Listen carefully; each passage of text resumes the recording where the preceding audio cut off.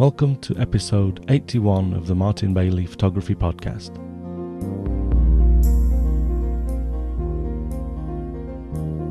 Today I'm going to answer a question that I received by mail from listener John Grant about what in a scene I choose to meter from for optimum exposure. John asks, would you discuss exposure and how you get the best possible from what to look at, what to look for in a scene, and where to place the meter of your camera? For example, do you choose the highlights to meter from a scene or something else? So, thanks for this great question, John. I'll go ahead and explain what I look for in a scene and the metering modes that I use and why.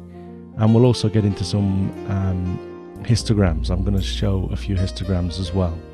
Much of what I say about histograms, or at least the check-in of them in the field, will not be relevant to film users, but the histogram is a key part of my shooting these days, and I wouldn't be able to talk about metering and the confirmation of results without getting into some details. So if you're a film user, please bear with us on this, but if you're scanning your film and post-processing in a tool like Lightroom or Photoshop, the histogram discussion will still be relevant. So anyway, let's see if I can explain my methods in a way that will help John and all of you in some way.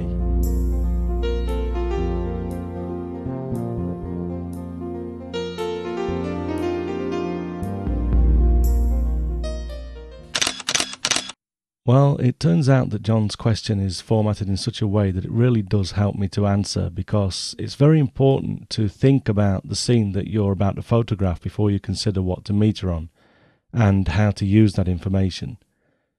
The first thing that I do when getting ready to shoot a scene is to look and think about what's in the scene, and obviously this is something that I'm going to do anyway, from a compositional perspective, but I also start taking note of the light in the scene at the same time. If the scene is relatively evenly lit, without too many highlights, whites or other bright colours, or too many dark shadows or large black or dark coloured objects, then it's all really quite easy. I can just throw my camera into aperture priority mode and leave the exposure compensation at 0 and start shooting. I will, though, still take a look at the histogram after the first shot or so to make sure that I'm not overexposing anything. And I find that with digital, unless the main subject I'm trying to depict is in deep shadow, I rarely worry too much about the shadows at all. There will be times when we will need to make sure that there's some detail left in the shadow, but far more often it will be the highlights that we have to take care of. I've said a number of times that I believe that we should always try to get exposure as close as possible in the field, and I'm really not comfortable with the current trends towards sloppy shooting and then fixing things in post-processing. Of course, everyone's entitled to their own way of shooting, but I personally want to give my images the best chance that they have. And if you shoot a great photo, then the first thing you have to do is push the RAW or the JPEG even file by 2 or 3 stops to get a usable image. Then you're not really giving it much of a chance in life. Anyway, whether we're talking highlights or shadows, one thing that we always have to bear in mind is if depicting your subject in the way that you like depends on having detail in either the highlights or the shadows, then you have to get the exposure right or close to right while you're out in the field. Once you hit total black or pure white, there's going to be no detail to draw out of these areas of your shot. So no amount of post-processing will bring it back, no matter what tools or techniques you use. So let's talk a little about the histogram, our main tool for checking to see if we're on the right track. You may have heard that a histogram should be a nice hill or a mountain shape with a peak or a number of peaks around the middle and the slopes of the hill sort of tapering off to the right and left sides. And this is a good description of a histogram for an averagely lit, or I suppose I should say a properly exposed scene without too much dynamic range. That is, without too much highlight or shadow. Not a perfect example, but let's take a look at a shot from last Saturday as it's still fresh in my mind. I'm not going to go into details about the shot itself, but rather concentrating on the histogram. If you are going to view the image by punching the number into my website's top page or podcast page, it's number 1366. Now, if you're listening to this episode as an enhanced podcast, and that is in iTunes or on an iPod that supports enhanced podcasts, then you'll be able to see the image right now, and we'll take a look at the histogram in a moment. If you're following in another tool, though, and you would like to look at the histograms and the images, then I think the best thing will be for you to look at them on my forum. I'm going to create a companion post for this episode on martinbaileyphotography.com, and I'll put a link to that post in the show notes. And in there, I'll put the Lightroom windows, just like screenshots from my computer that will have the picture, the photograph that we're looking at, and the histogram. For the enhanced podcast listeners, though, in a moment, if you look, you'll see that the histogram is actually there as an attached image. So you can just you can continue to follow on your iPod or in iTunes if that suits you. For now, though, let's look at the image. You'll see some nice, pretty pink cherry blossom, the flowers from the cherry blossom or the flowering cherry trees. And I'm going to get into how I shoot and some of the metering modes that I use as well as we start to go through the explanations for these. But for now, just note that I was using my camera in manual mode as opposed to aperture priority, and the metering mode was center weighted. You can see that there are lots of bright areas in the shot, and there are a darker background, at least darker than the flowers. This is why I switched to manual mode. Next, though, I'm going to display the histogram for this shot in the enhanced podcast. I'll throw just the histogram file into the MP3 version as well, in case you're flicking through the images yourself in iTunes. Otherwise, though, as I say, go to my website if you want to follow along, and you don't have the ability to look at the histogram right now. So you'll be able to see that this first histogram is a pretty typical one. We'll see that we have some nice rounded sort of hills on the right hand side, which is going to be those nice pink flowers, and as we look across to just left of center, we can see multiple peaks which represent the slightly darker areas of the background. We can tell from this histogram that no areas are over or underexposed. We know this because the histogram slopes off nicely at both the right and the left sides, which means there's no clipping. That, in other words, means that none of the data in this shot is exceeding the dynamic range of the camera itself's capturing ability. So before we go on and look at some other examples and their histograms, let's talk about metering modes. How I metered this shot and why. Most of the time, you'll probably be perfectly fine using your camera's evaluative metering mode. This is where the camera takes meter readings from the whole frame and uses a multitude of algorithms to guess what you are after, what you're shooting sometimes, I believe, and what you're hoping to get. From what I hear, it does a pretty good job of setting your exposure. And I say from what I hear because I've only heard that this metering mode is getting quite reliable these days. I personally got used to using center-weighted average metering some years ago, and I've just never switched back. Note that I'm using the Canon definition of center-weighted here as well, which is where the camera meters the entire scene, but gives priority or weights the exposure to the values metered from the center of the frame. Please don't confuse this with partial metering, which is where the center 8% of the scene is metered, or spot metering, which is where just the center 3.5% of the scene is metered. And if you're a Nikon user, I believe Nikon uses the word center weighted to refer to what Canon calls partial metering. So if I'm not covering your own camera's technology, then please just go and check your manual yourself for information on the various metering modes available. I find though that for me center weighted just fits my shooting style. I probably use it for 90%, probably more accurately, probably 98% of what I shoot is is probably going to be done in center weighted metering mode, and I just feel that it gives me a less computed straight reading from the light in the scene. So I know what to expect from experience, and I know when I'm going to need to use exposure compensation and when I'll be okay. I may well be able to get away with using without using exposure compensation as much as I do if I was to use evaluative metering, but I just don't seem to be able to kick the habit of using center weighted. So by all means though, for yourself, if you're using this and are happy with it, the evaluative metering, then continue to do so. I'm not suggesting that you change your own shooting style. The other metering mode is that I use is spot metering.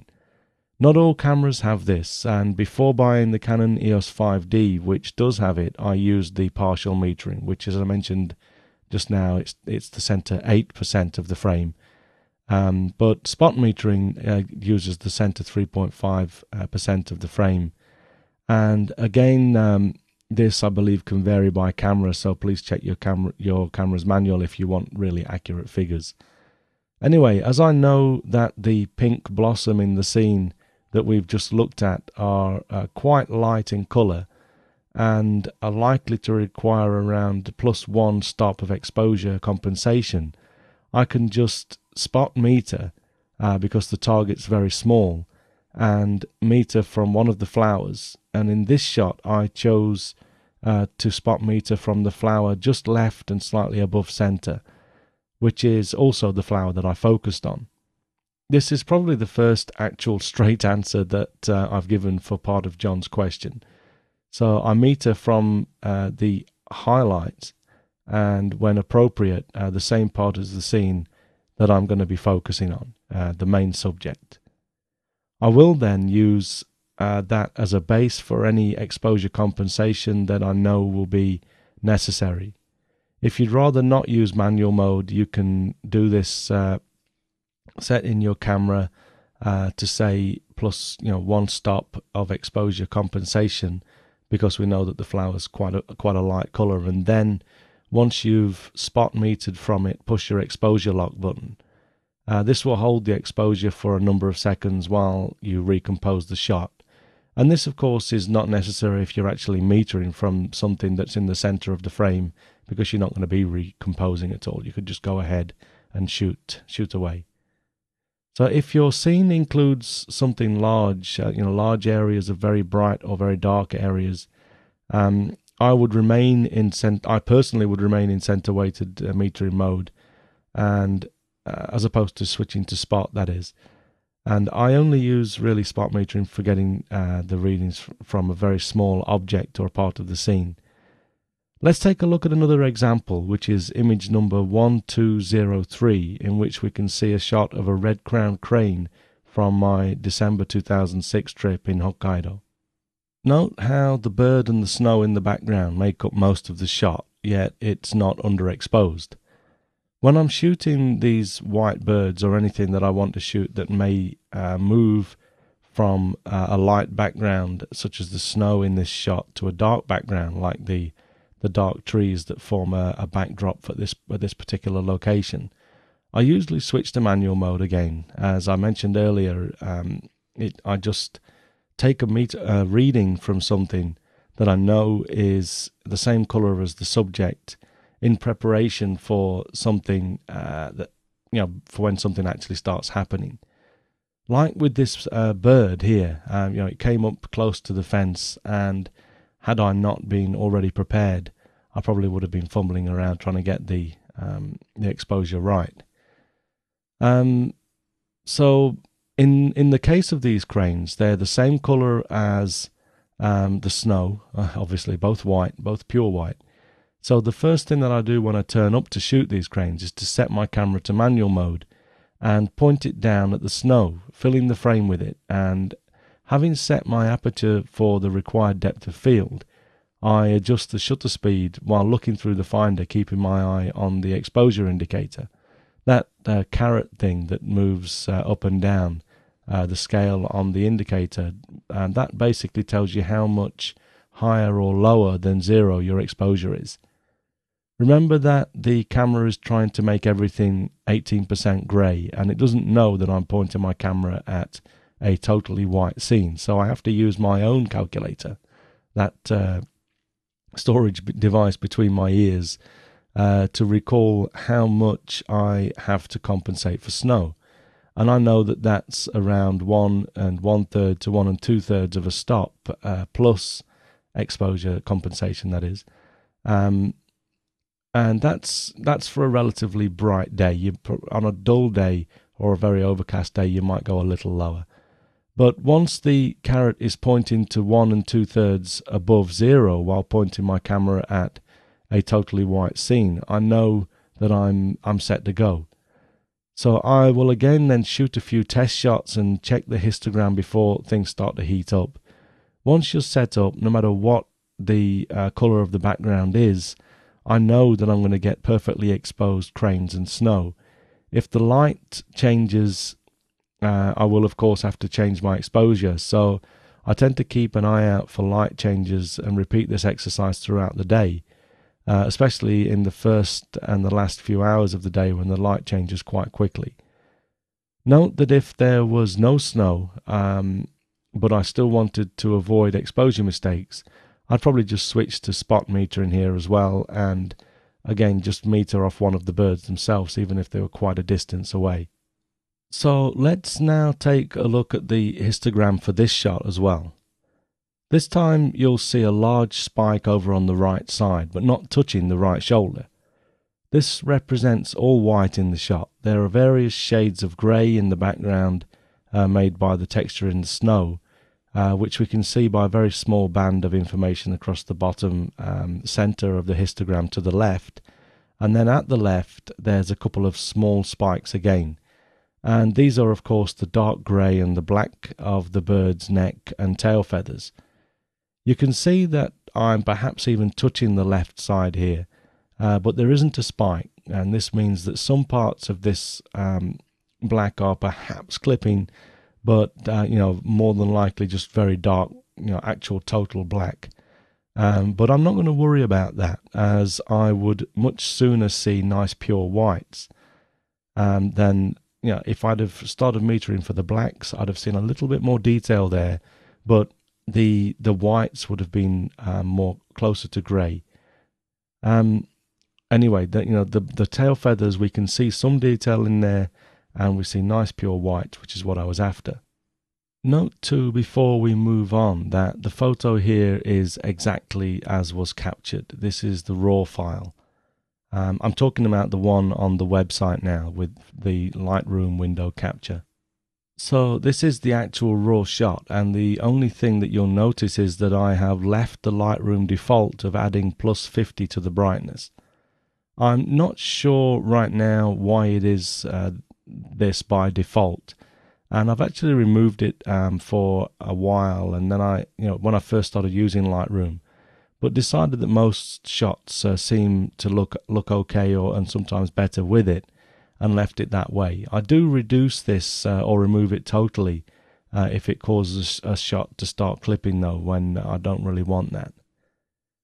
So let's take a look at some examples where I would concentrate on the main subject, even at the expense of the dark areas, and sometimes even sort of playing off of those dark areas for effect. In image 1360, shot last Friday morning, which for the sake of those catching up on the archives later was the 30th of March 2007. Here we'll see again some cherry blossom flowers, and this time against a very dark background. I'm not going to go into much detail about the shot, as I might well do a podcast on these images in the near future. But what I need to say is that I was shooting these flowers shortly after it stopped raining for two reasons. One is not so relevant here because basically I wanted to capture the blossom with some droplets still on them. And the second and more relevant reason is because when it rains, cherry blossom trees, and I guess many trees, bark becomes very dark in colour.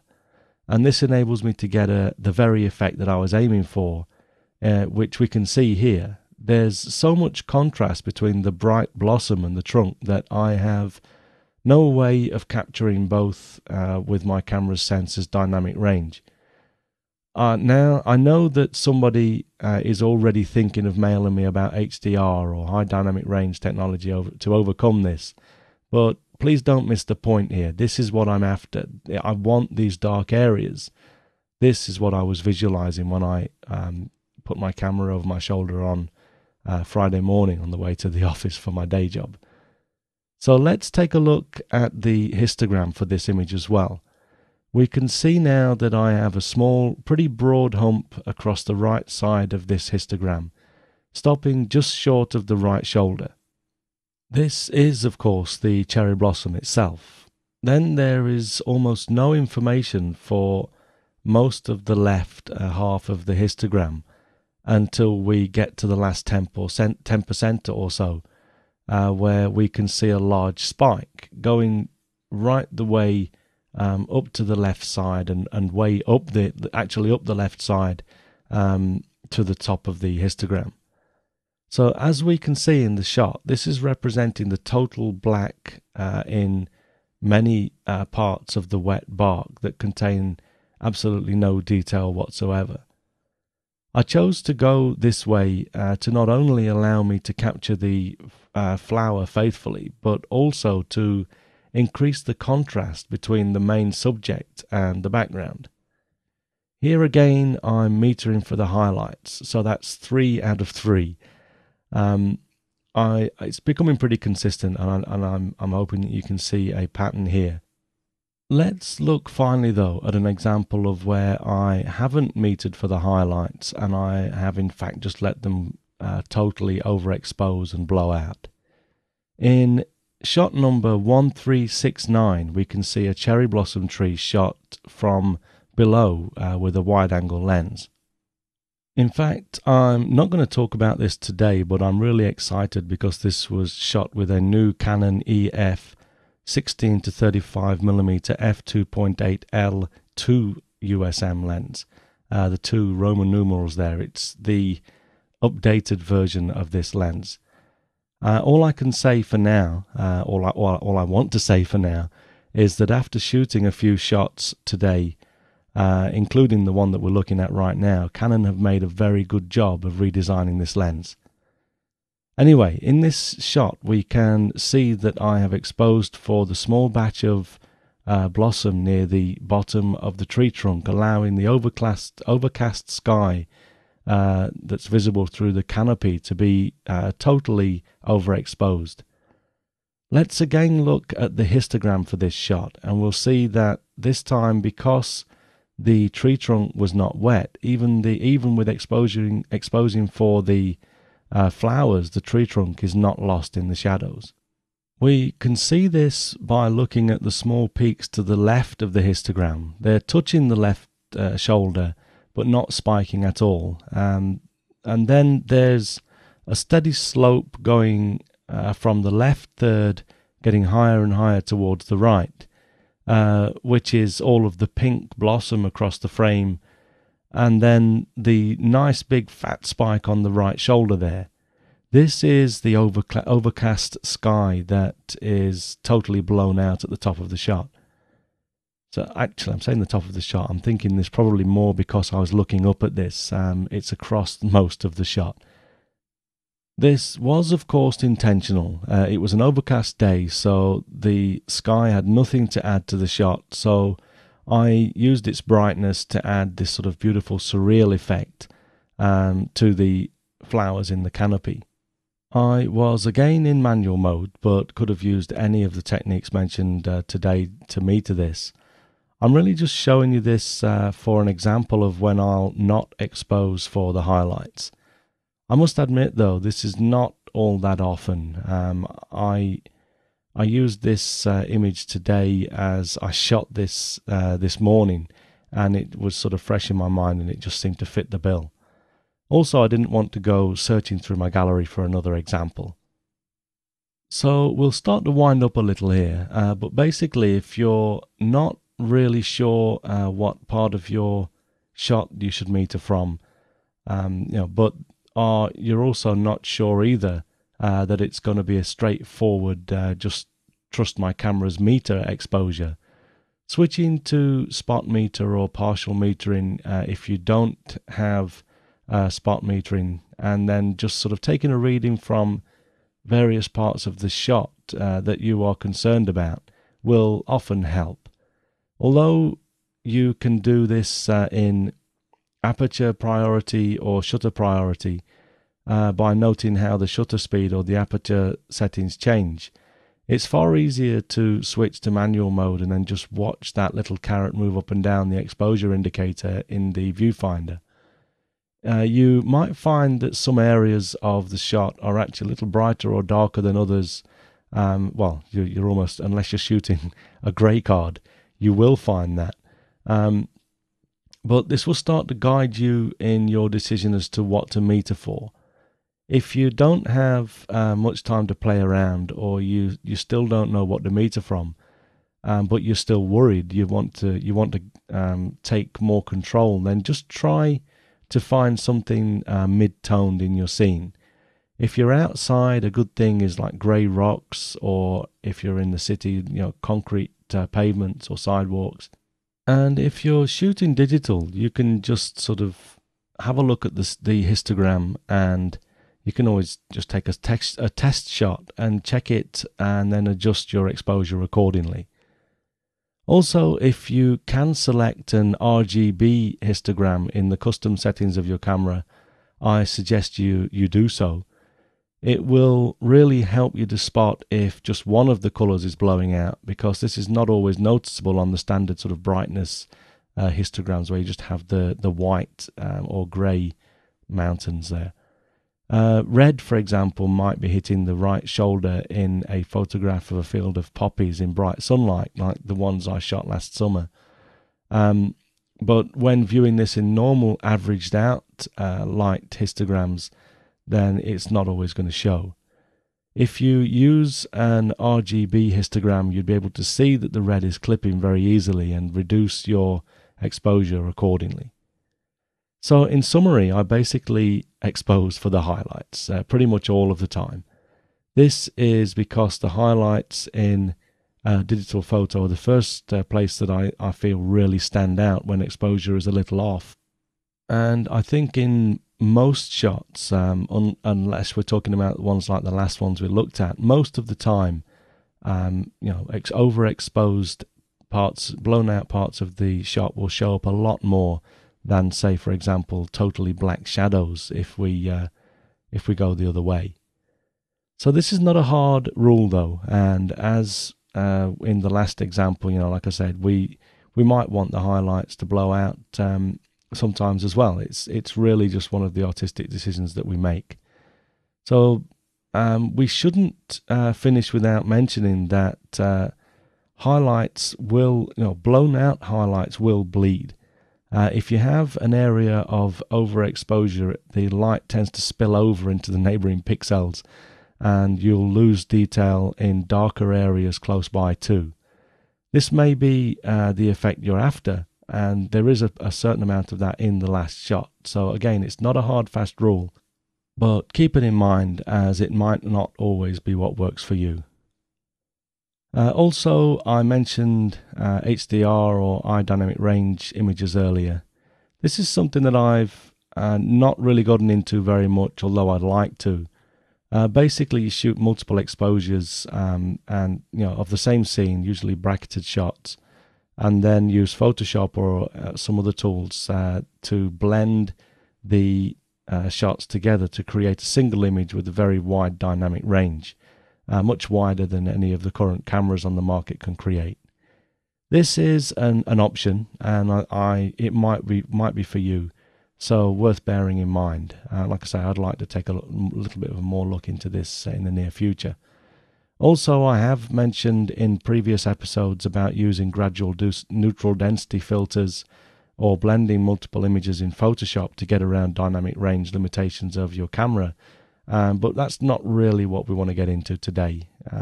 The general sort of aspects of metering and what to meter and when and how I change the way I do this. So finally, you'll have noticed that I called this episode Metering for Optimum Exposure, not Correct Exposure. In the past, I used the term correct exposure and was promptly taken to task on this, and rightly so. As the photographer, we decide how we want to portray the world captured in our images. We might decide to use high key or low key techniques in which certain areas may well be well over or underexposed. But if that's what we're aiming for as artists, then it becomes correct in a certain sense. So by saying optimum, though, I suppose optimal would work. I'm giving us the leeway to make the exposure exactly how we want it to be, not some predetermined correct exposure, if there could be such a thing.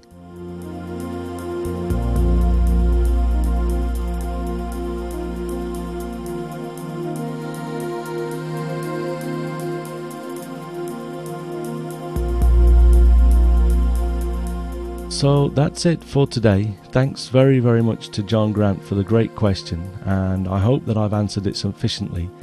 If anything remains unclear, please do drop me a line and I'll try to provide more information in an update later.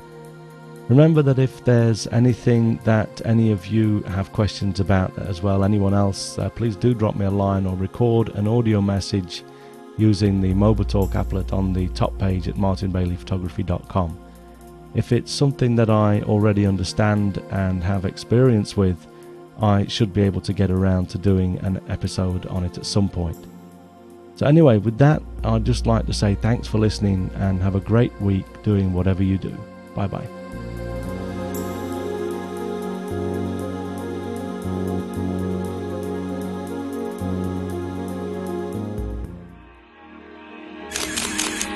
Photocastnetwork.com, your photography resource in the podosphere. Photocastnetwork.com